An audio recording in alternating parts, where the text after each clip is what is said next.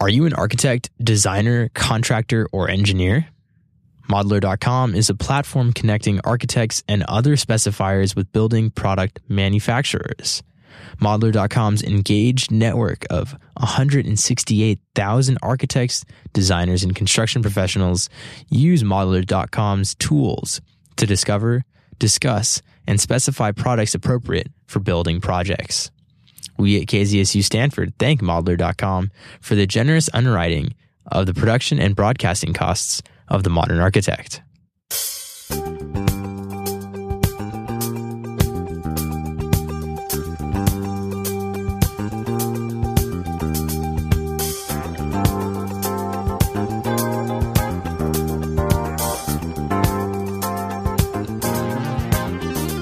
KZSU, Stanford University's FM radio station, broadcasting across the Bay Area on 90.1 FM and across the world at kzsu.org. From the campus of Stanford University, this is The Modern Architect radio show and podcast, featuring one-on-one interviews with renowned and cutting-edge architects, influencers, and sustainability leaders. The show and podcast will inform, educate, and illuminate the transformation, joy, and inspiration architecture brings to our cities, communities, and lives. Hosted by architecture aficionado and principal of Accurate, Tom Dioro. Thank you, Michael. For our guest today, please welcome John De La Cruz, owner and principal of award-winning De La Cruz Architecture, Interior, and Design. John creates interiors that are truly unique to each project and client. Over the past 20 years, John has worked with Bay Area's top design firms, successfully leading projects, including the Battery San Francisco, the Cavalier, Marlowe Carbone in Las Vegas, Sadel's in New York, and private residents around the country. For more information, feel free to visit www.dlcid.com. That's www.dlcid.com. John, we're honored and fired up to have you on our show today, really. So am I. Thank you for having me. Oh, we hit it running. As soon as we saw you come right in there, it's like, that's John, let's go. That's like, what, 20, 30 minutes ago? Yeah. 39 minutes ago. 39 exact. Hanging out and you having got a fun. sense of exactness, too. I'd like to start off with something funny, even though we're already starting. What are some of your early inspirations, John, if you can think back to when, how you are where you are now, and like where you, if you can recall, where you kind of saw yourself early on? Well, I've always been kind of an introverted kid, and I still am now. An introverted kid. Yeah, totally. And I was always the kid that always would draw quietly or read, and I wouldn't really have a lot of social activities or sports things to do. So, and I was also the kid that would have more fun wrapping a gift rather than opening them. Really? So whenever it was what did they look Christmas like? time, I'd always come up with a different concept and start wrapping gifts, and just that whole process of making something pretty. Yeah. Just a plain box and finding a cool wrapping and finding the ribbon and making sure that all the seams are perfect and hiding all the tape and that kind of that spiritual connection to arts and crafts I've always had as a child. So. I like that call out. You said spiritual. That's really interesting. I see a lot of your work, and as we were talking about before we came on officially, the show is there's a theme kind of to your work, or actually I said I don't see a theme. There's a great range. I notice a great range to your work, and there's not like a set thing. And then you said something interesting that it's in there. Yeah, it's in there. Share with us how you work with clients. How do you take that something that they're really not sure of most often and bring it to life? Well, every client's different. Okay. It's all people, and that's the core of what we do. Because people use our spaces. So it's about developing a relationship with the client and understanding what they need and what they want and helping them get to that point where it's even just a little bit better than what they were expecting or asking for. So it's a lot of listening, and it's a lot of understanding how they live and how they want to live, and then where they want to be. Where they want to be, yeah. How do you go about this? Is there a certain process that you go through on your own? It's just like getting to know people. You just have to listen to them and talk to them, and like an interview process. And yeah. Can you share with us an example of how it might work? Let's say I'm a client and I say, I don't know what I'm doing. Everything looks terrible to me, but you got a good space. How do you help them? Like, how do you draw that out of them? What the easiest thing for me to do is see how you live now. Oh, really? To see, if I can open up a drawer in your kitchen, if I can open up your closet and look at that, and then look at what your broom closet looks like, I can help figure out what you need in life. That's kind of my... Wow. No, really. You just need those that small of cues. Sure, yeah. Because we all kind of want a little bit of a prettier life, and that's why you would hire an interior designer or an architect, and you all want a little bit more organization and you want a little more peace by having everything set in a way that helps you live your life easier. Yeah. So seeing how you live now and then kind of understanding where you want to be kind of helps glean all of those answers. Yeah. So you're really doing it. Sounds like you're a bit of a psychologist, too. Oh, totally. A psychologist, marriage counselor, a lawyer. Really?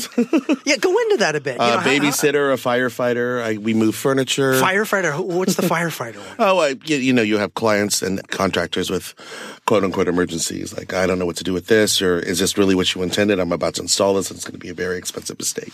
If it's not what you had intended, you're always responding on a 911 basis sometimes when it comes to these custom-built homes and restaurants. So there's a lot of immediate reactions that you have to come up with and egos to manage, and babies crying that you're trying to calm down so that you can get a clear answer from the parent. And so are the babies easier than the egos? Sometimes. Okay. For sure. When did you begin officially? Hang your own shingle, so to speak. It's been 2.5 years. So August of 2016. What is it, 2018 right now? Yeah. Is it Tuesday? I don't know. Yeah.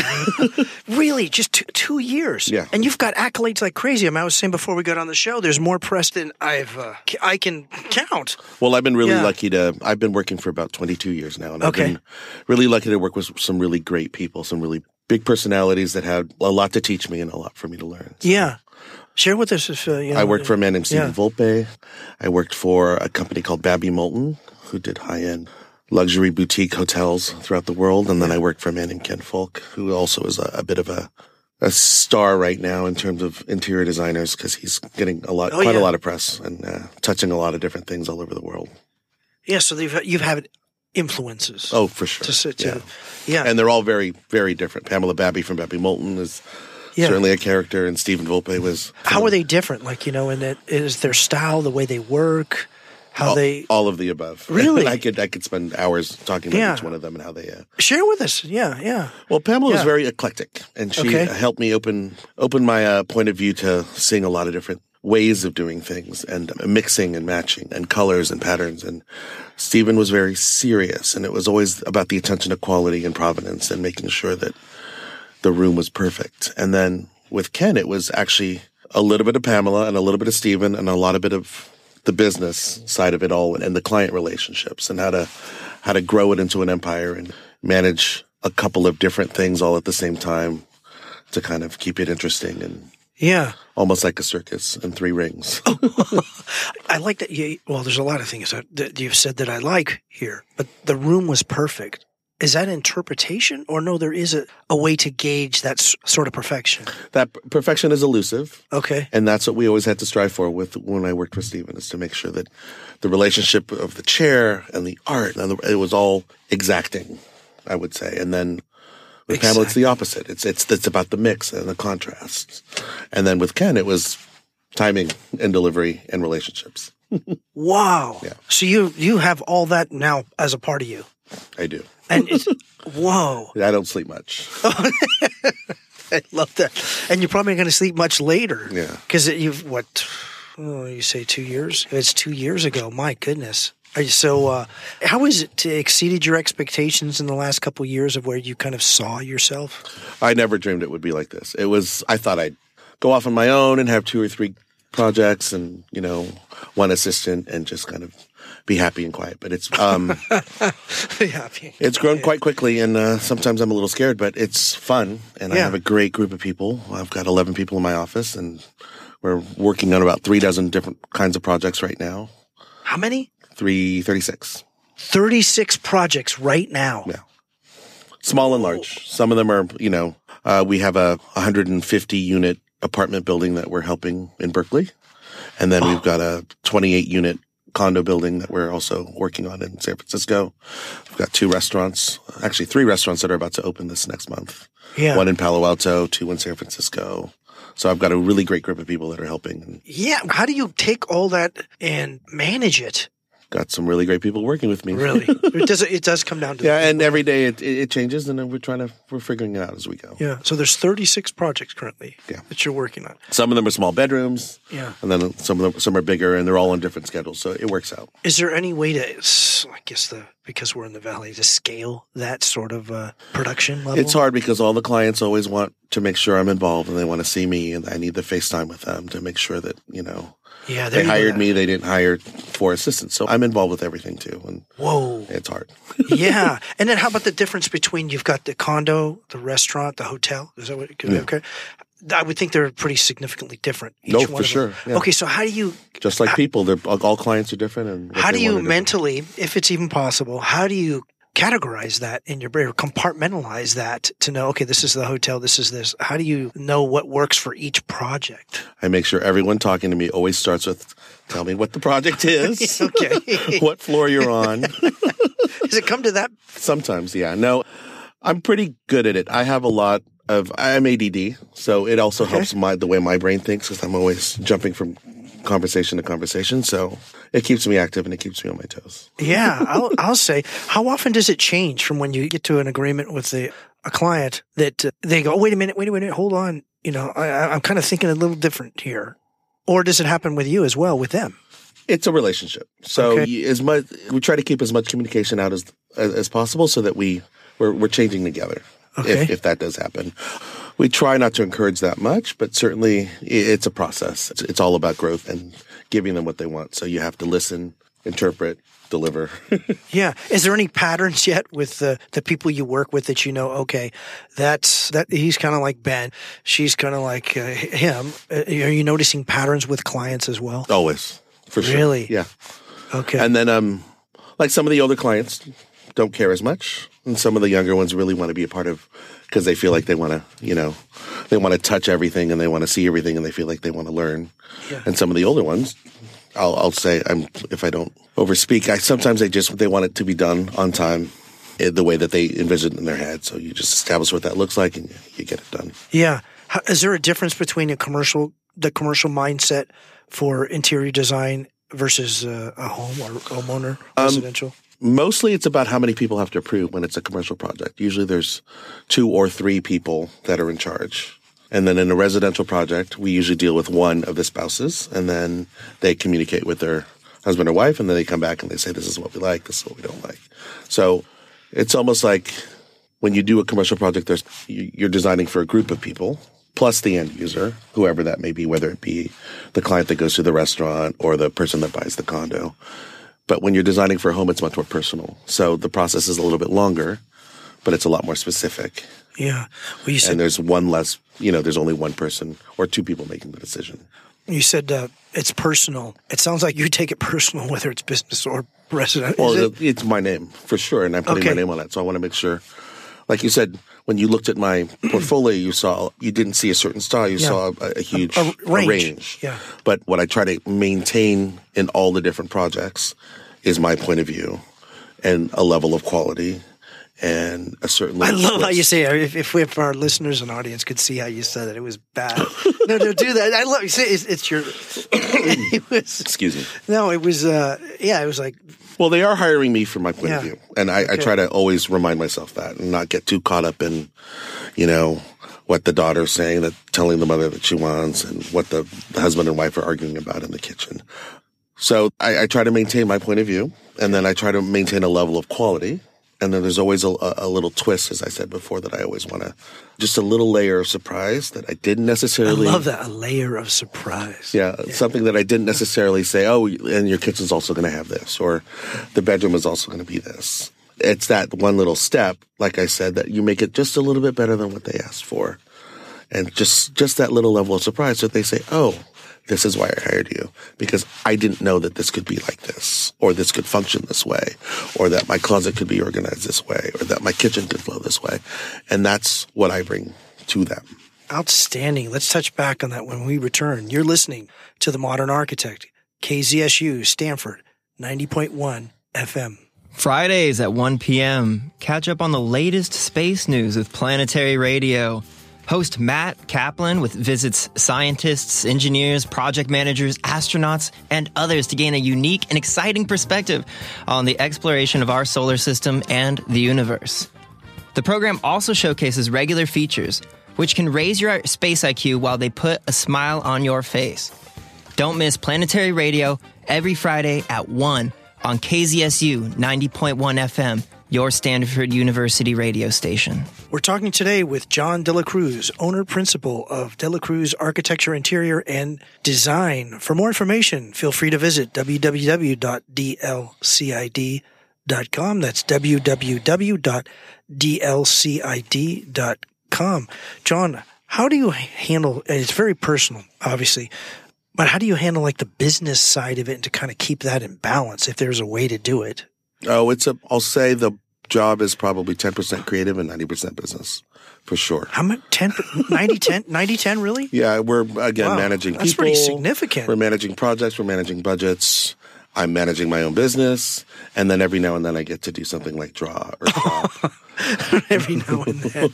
Wow, I've never heard it put 90-10 like that. It's a lot of work, and it's hard. And I'm an artist. I'm in this business because I like to draw and I like to shop. Yeah. And that's been my thing. And so now that I'm trying to build an empire out of it and build a business out of it. I love that, build an empire out of it, yeah. It's increasingly difficult. So I have good accountants that I trust, and I have a business manager that I also trust, and I have project managers that help me on that end as well so that I could stay focused on the creative side. But again, it's still that 90-10. Yeah. And you're always fielding problems. That's great. I'm glad that aren't necessarily creative. And you've quantified it as well. And then how you quantify the quantify, which is accountants, business people, that they manage that process. Sure, yeah. So it's 90-10. When you say, kind of an empire, am I at liberty to ask you, how do you kind of see the business now that's exceeded your expectations in the first 2-3 years? In the next 5-10 years, is there kind of a place that you see you and your firm being that you'll be kind of, that's pretty cool? Well, I think I have that same kind of dream that everyone would have, is that maybe the projects get bigger and I make more off fewer projects so that I wouldn't have to work as hard. But again, the minute I quit working for someone else and I worked for myself, I was right out the gate still working 60 hours, 70 hours a week. 60, really? That is, if you really if you really put a number on your time, it's 60, 70. Definitely. How about even thinking? Even when you're here, you're looking around. I was asking about the station, and what would you improve, and how do you think? I've completely reorganized your record room in my head already. Have you really? No, really. I bet you that's what I want to hear. I want to hear that. How does that process that you go through to make it, win these awards? Now, you're not trying to win these awards, I believe, but you still win them, and there's thousands of people that could have been selected, and you were the one. Is that always going on in your brain every place you go? Well, it's difficult to turn off for sure, because it's my eyes and it's my brain, and in every experience that I have, I'm always looking and seeing before I'm speaking. So seeking a solution is always happening in my head, but you do learn how to turn it off after a while, especially when you're invited over to someone's house for dinner. I can't be like, oh, you need to repaint, and oh, this table's got to go, and let's talk about your recipes.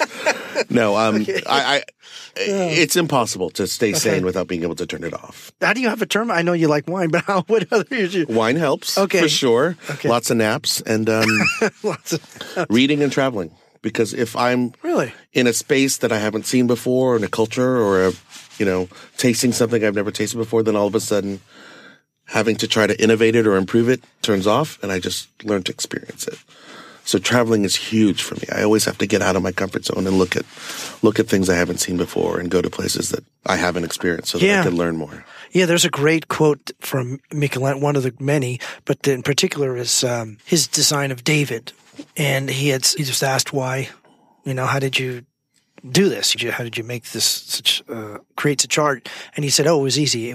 I just saw it in my head and I just removed the excess. And so I look at it as a discovery. And I think actually that was the quote. How important do you think is discovery in relation to creativity? Oh, it's hand in hand for sure. Really? Okay. Because you just run out of ideas, I think.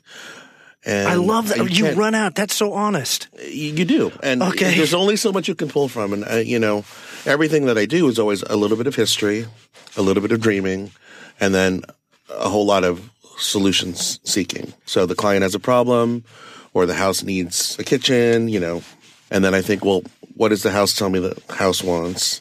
What do I think in my past that would be, what have I seen? What have I done? Yeah. That would also help solve this problem. And then I listen to the client and hear how they want to use it. And it's melding those three together. So discovery, you have to listen and see. Okay, so listening and seeing. But that phrase, running out of ideas, that's pretty bold to say, hey, look, no, I do.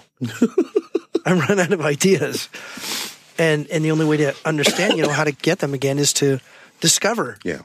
And so that's your travel. Do you travel worldwide, nationwide? I try to. Certainly, there's a wanderlust in me that has to. I love that word, wanderlust. What a great word, huh?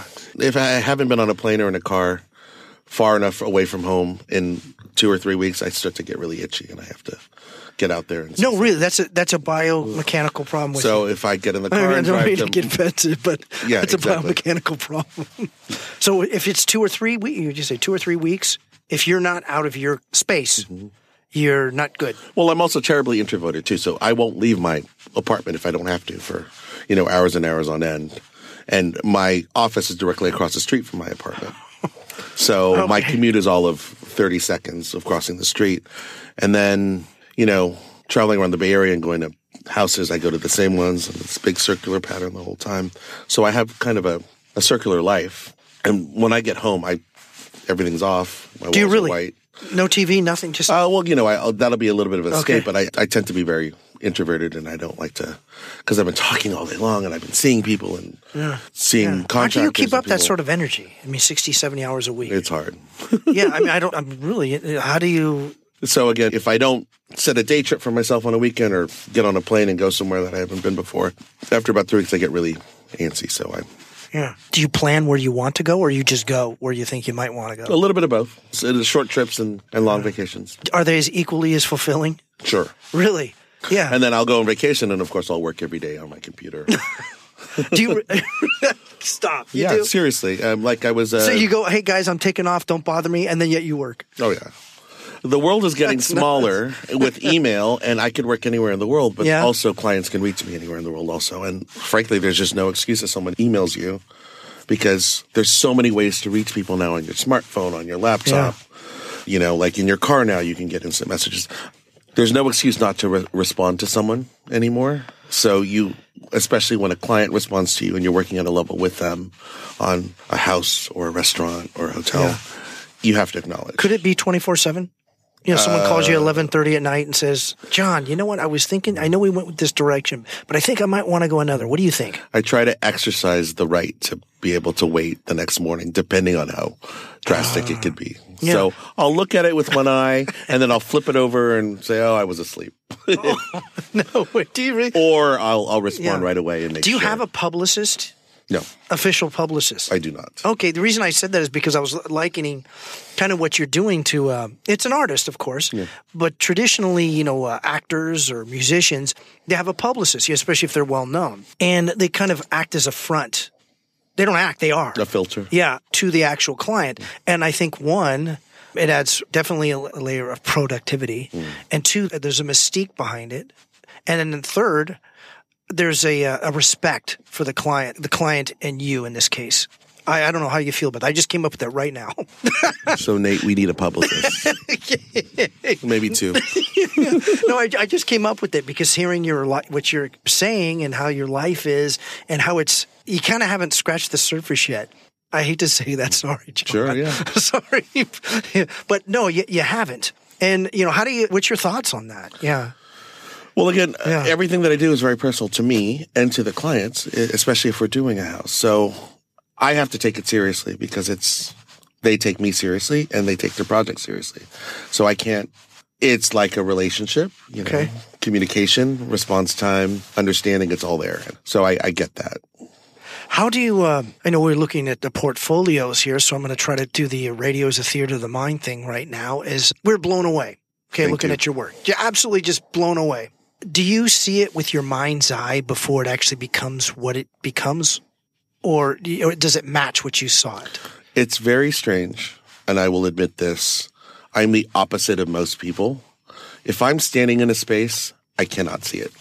I have to see it on paper. If you're standing? Sometimes when I'm standing in a space, if I can't see it. I have to see it on paper. And I have to understand its context before I could say, this is what the room wants. Like, if I'm looking at someone's house and it's furnished and they say, what can we do? I'll look at it. I'm like, I can't even tell you right now because I see your black leather sofa and I see your bad collection of, VHS. It just it clutters my mind. I need to see a blank sheet of paper to be inspired. Okay. And especially with learning how to draft and when I went through design school, learning the language of how to draw, I had to stop the way I saw and learn how to... Say that again. That was awesome. Learning the way... to draft. And draw. I had to stop the way I saw things. That's awesome. And kind of construct it into the 3 dimensions, the top view, the side view, and, the elevation. So now when I'm in a room, it's almost very hard for me to understand how the space is going to work unless I look at it in plan. And then I have a pencil in my hand and then I draw the elevation and then I understand the flow and then I understand how they want to use the space and I understand where the light is coming from on the street in the actual location that it's on the hill. So you're taking into consideration every and all facets of course. The space. Yeah. And again, if I'm standing in a kitchen and it's all cluttered and messy, all I see are the dirty dishes and I don't know how to rip out the kitchen and start over again. Okay. I'm totally following you. I get distracted by little things. So I'd rather look at it on plan and look at the architectural drawings before and then I could see the space. Yeah. And then it's indelible in my head. I know exactly what the space needs. I know exactly how it should look.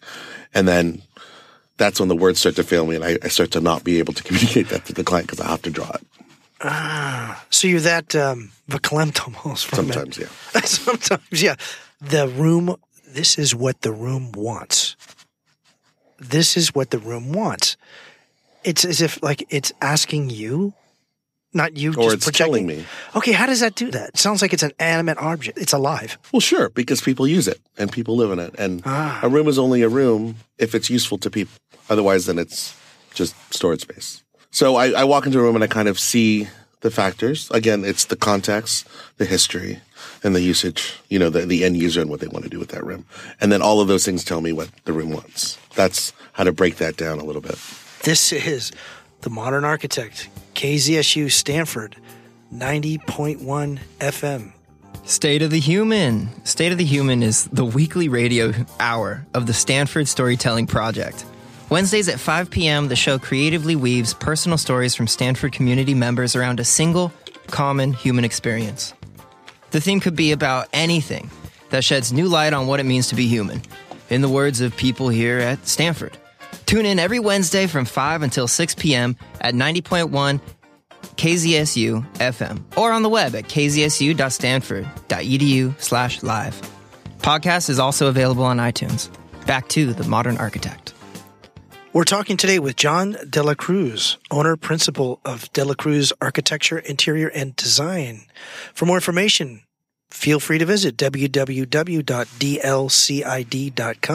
That's www.dlcid.com. On that the topic of this is what the room wants, in the actually in the recording room before we started, John, we were talking. Michael noticed the stone. Like, how did you source this kind of stone? You said, well, the kind of stone talks to you. So there again.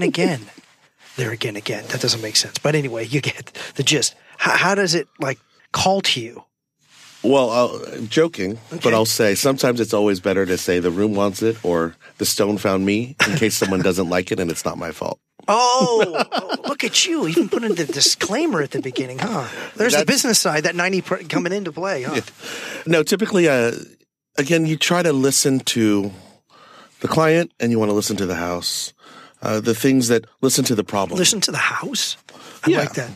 Listen to the house. So, you want to understand the history of what you're doing and where you are, the context.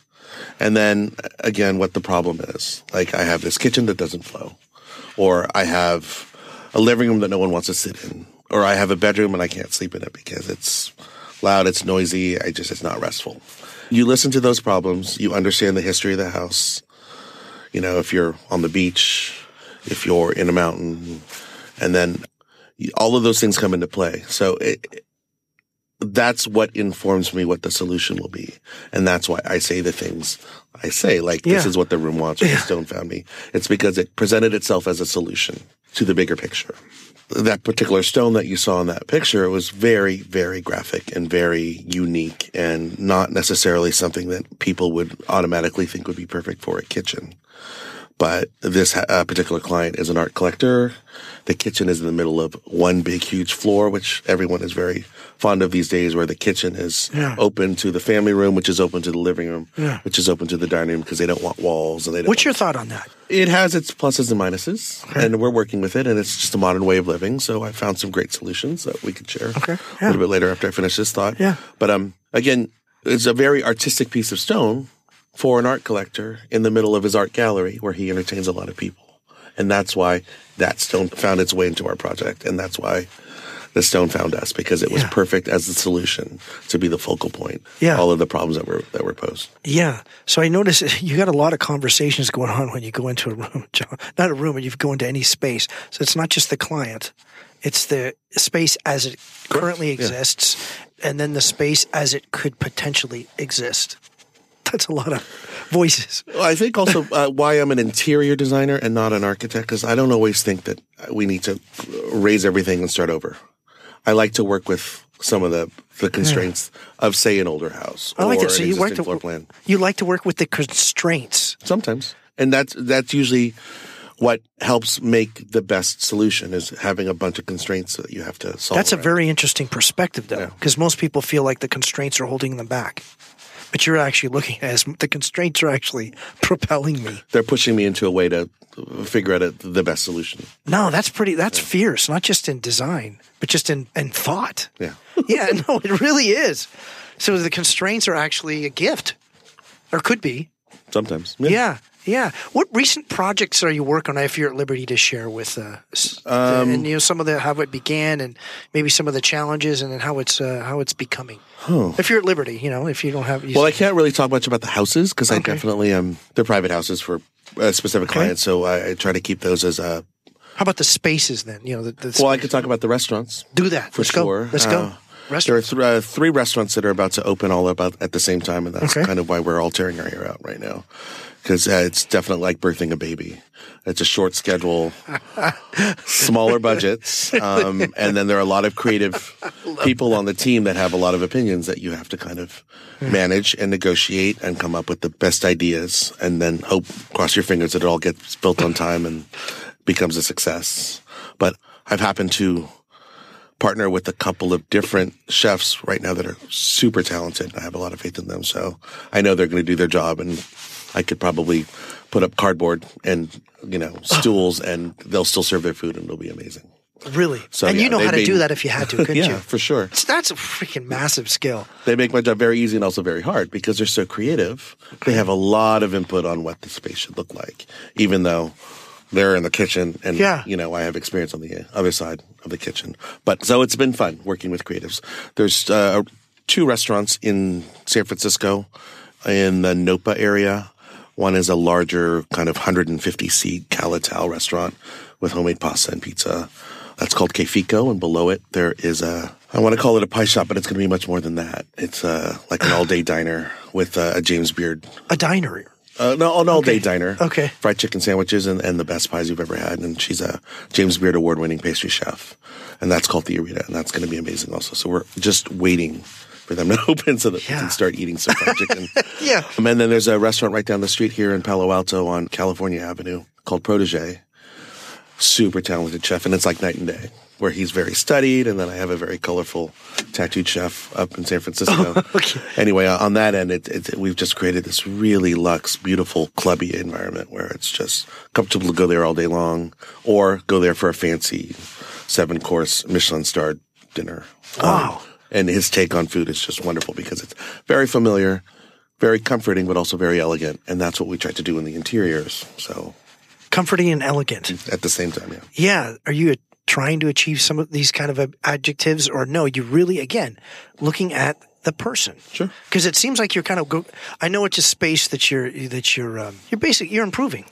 but you're improving it from the person out. Sure. It looks like. Am I incorrect? Absolutely. No, okay. That is 100% the process. Okay. You have to understand the client to create something beautiful.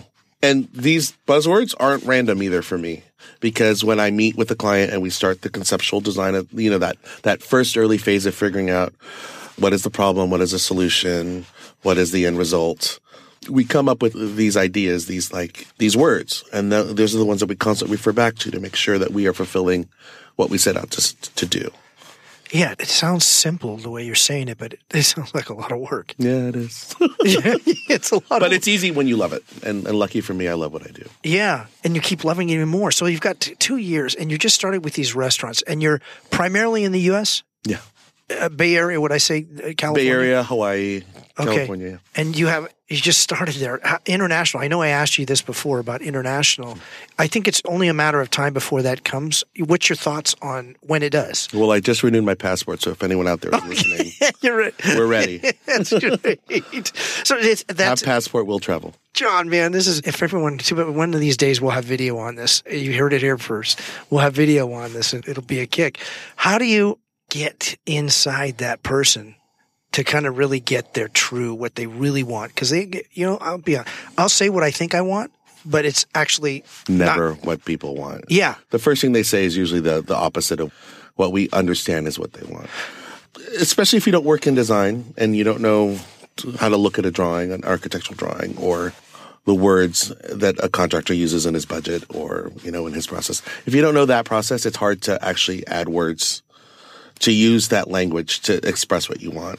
So we try to do it with images. We try to do it with drawings. We try to do it with magazines, movies. A big thing when I worked for Ken Folk is that he would always describe every project and every client as a movie. And if it was wrong, he'd say, this is the wrong movie. This is the right movie. And we'd always attach a movie to the conceptual design of a project.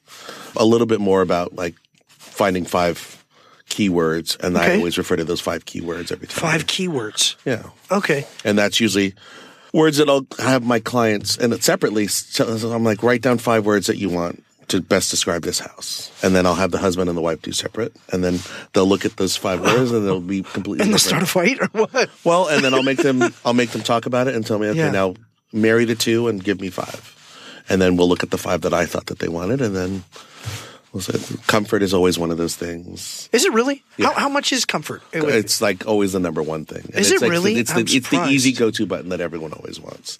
No one wants stuffy. No one wants stuffy. I want a stuffy house. Really?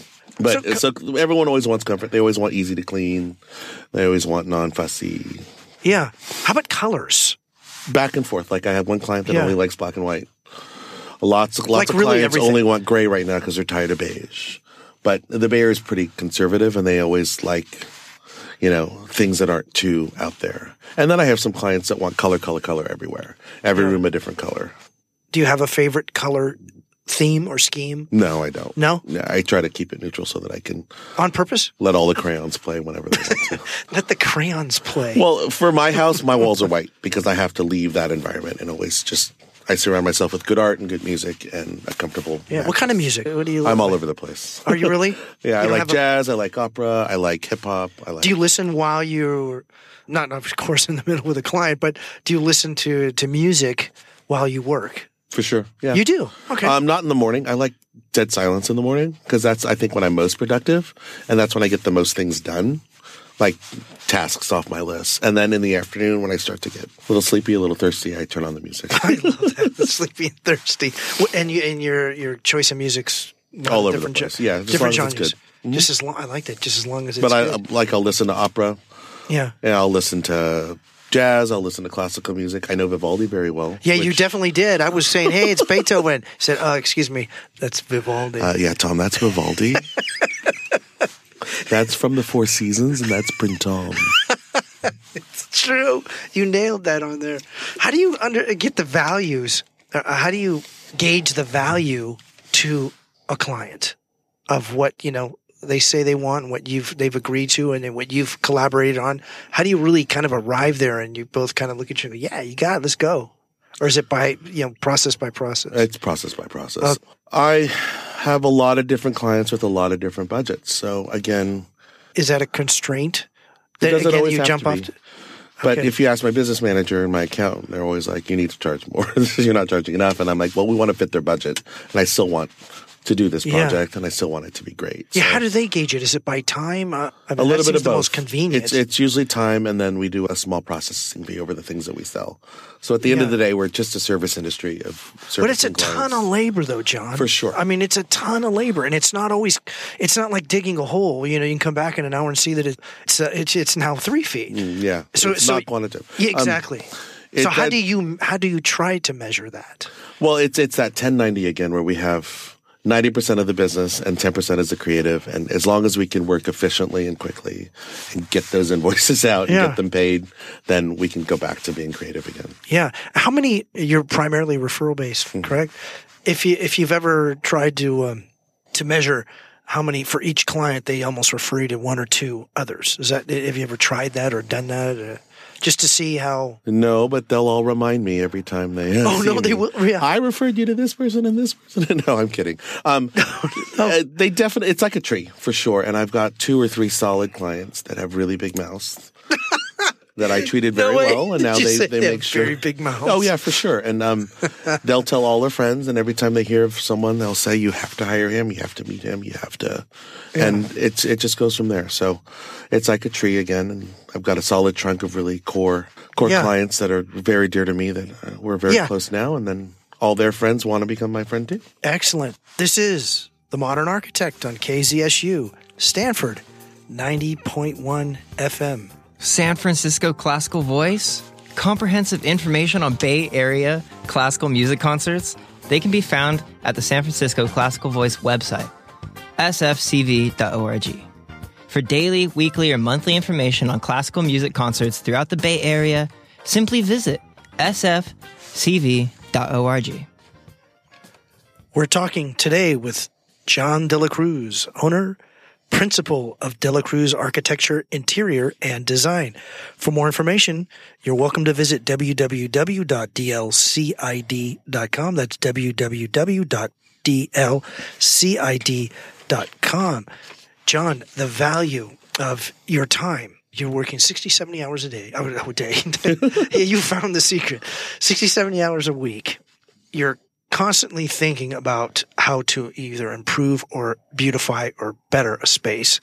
You're working with the architect or with the everyone, architects, builders, the clients, everyone.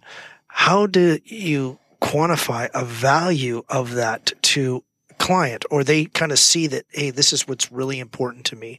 Because it's not everyone who says, I want an interior designer in their house. Sure, my opinion is everyone could benefit from it, but that doesn't mean everyone will do this.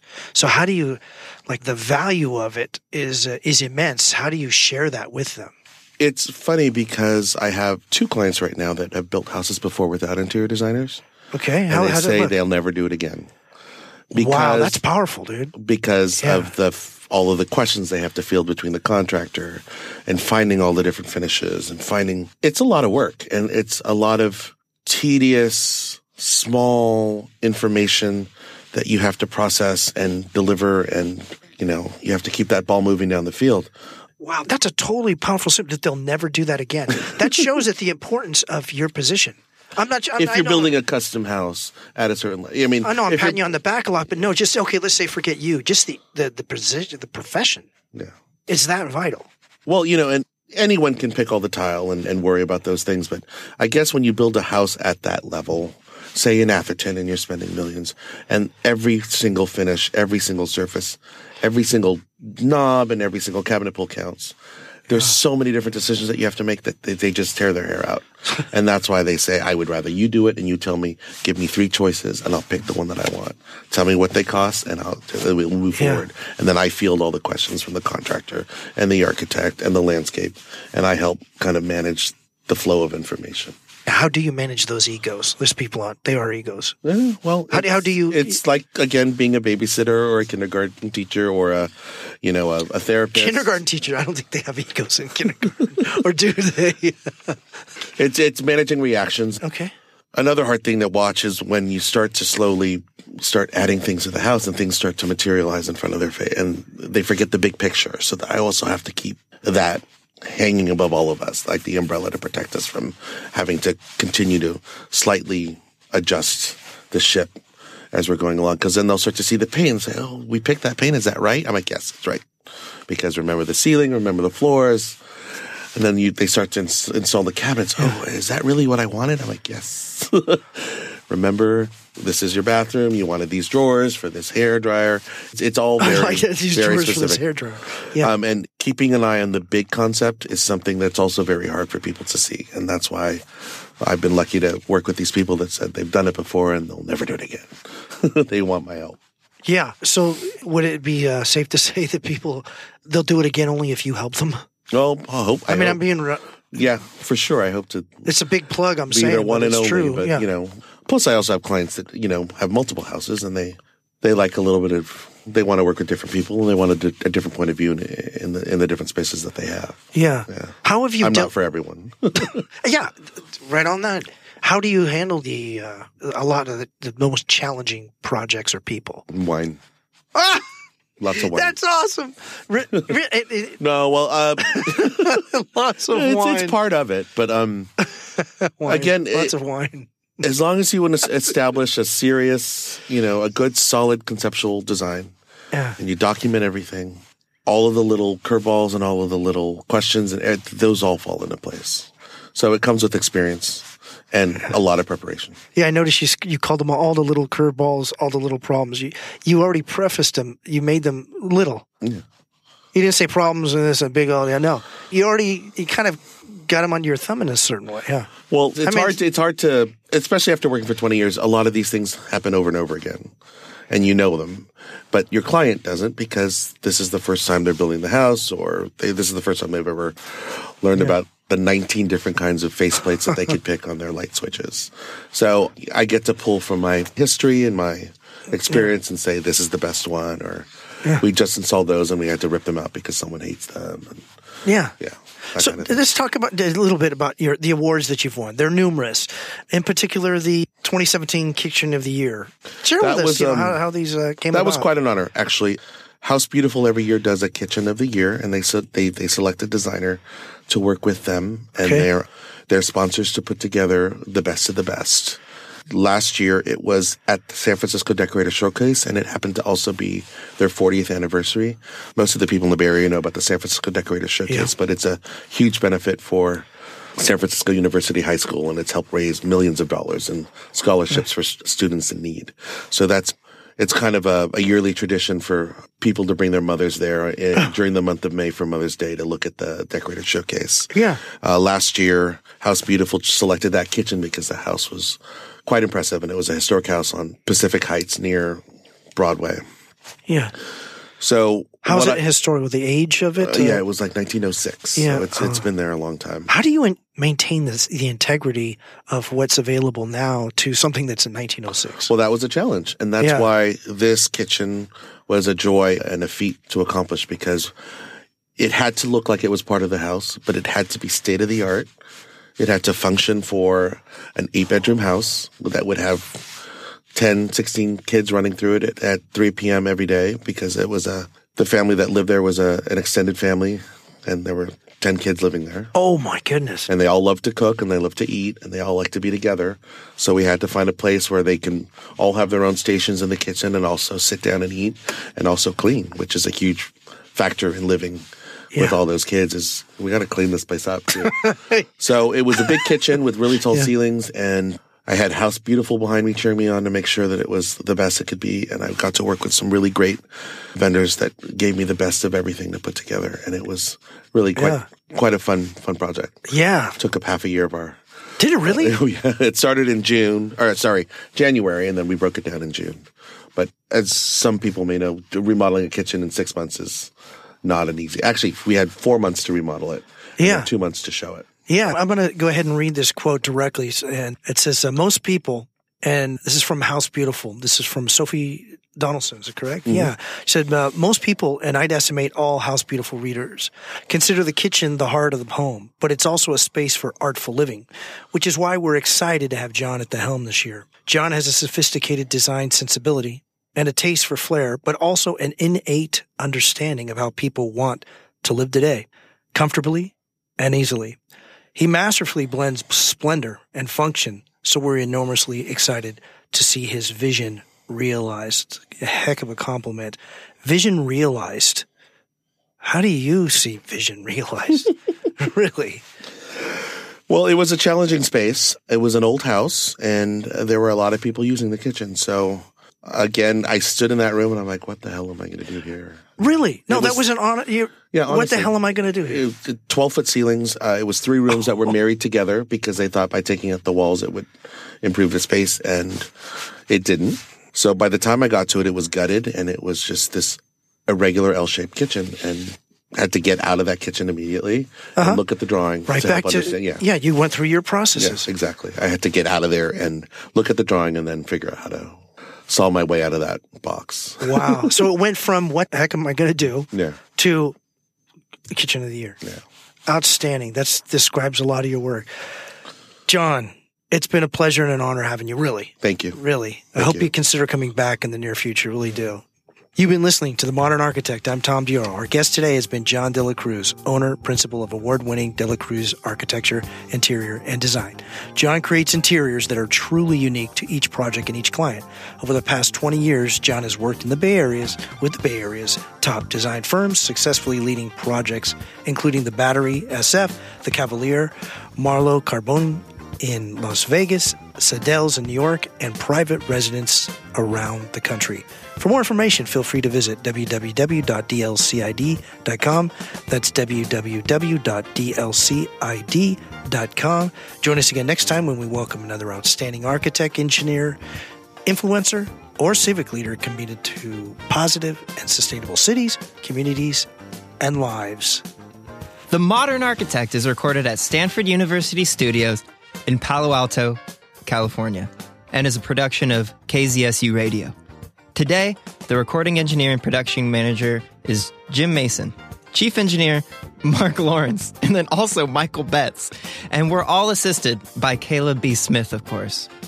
And the executive producer and host of The Modern Architect is none other than Tom Dioro. If you wish to contact us, our email address is interviews@kzsu.stanford.edu. Again, that's interviews@kzsu.stanford.edu.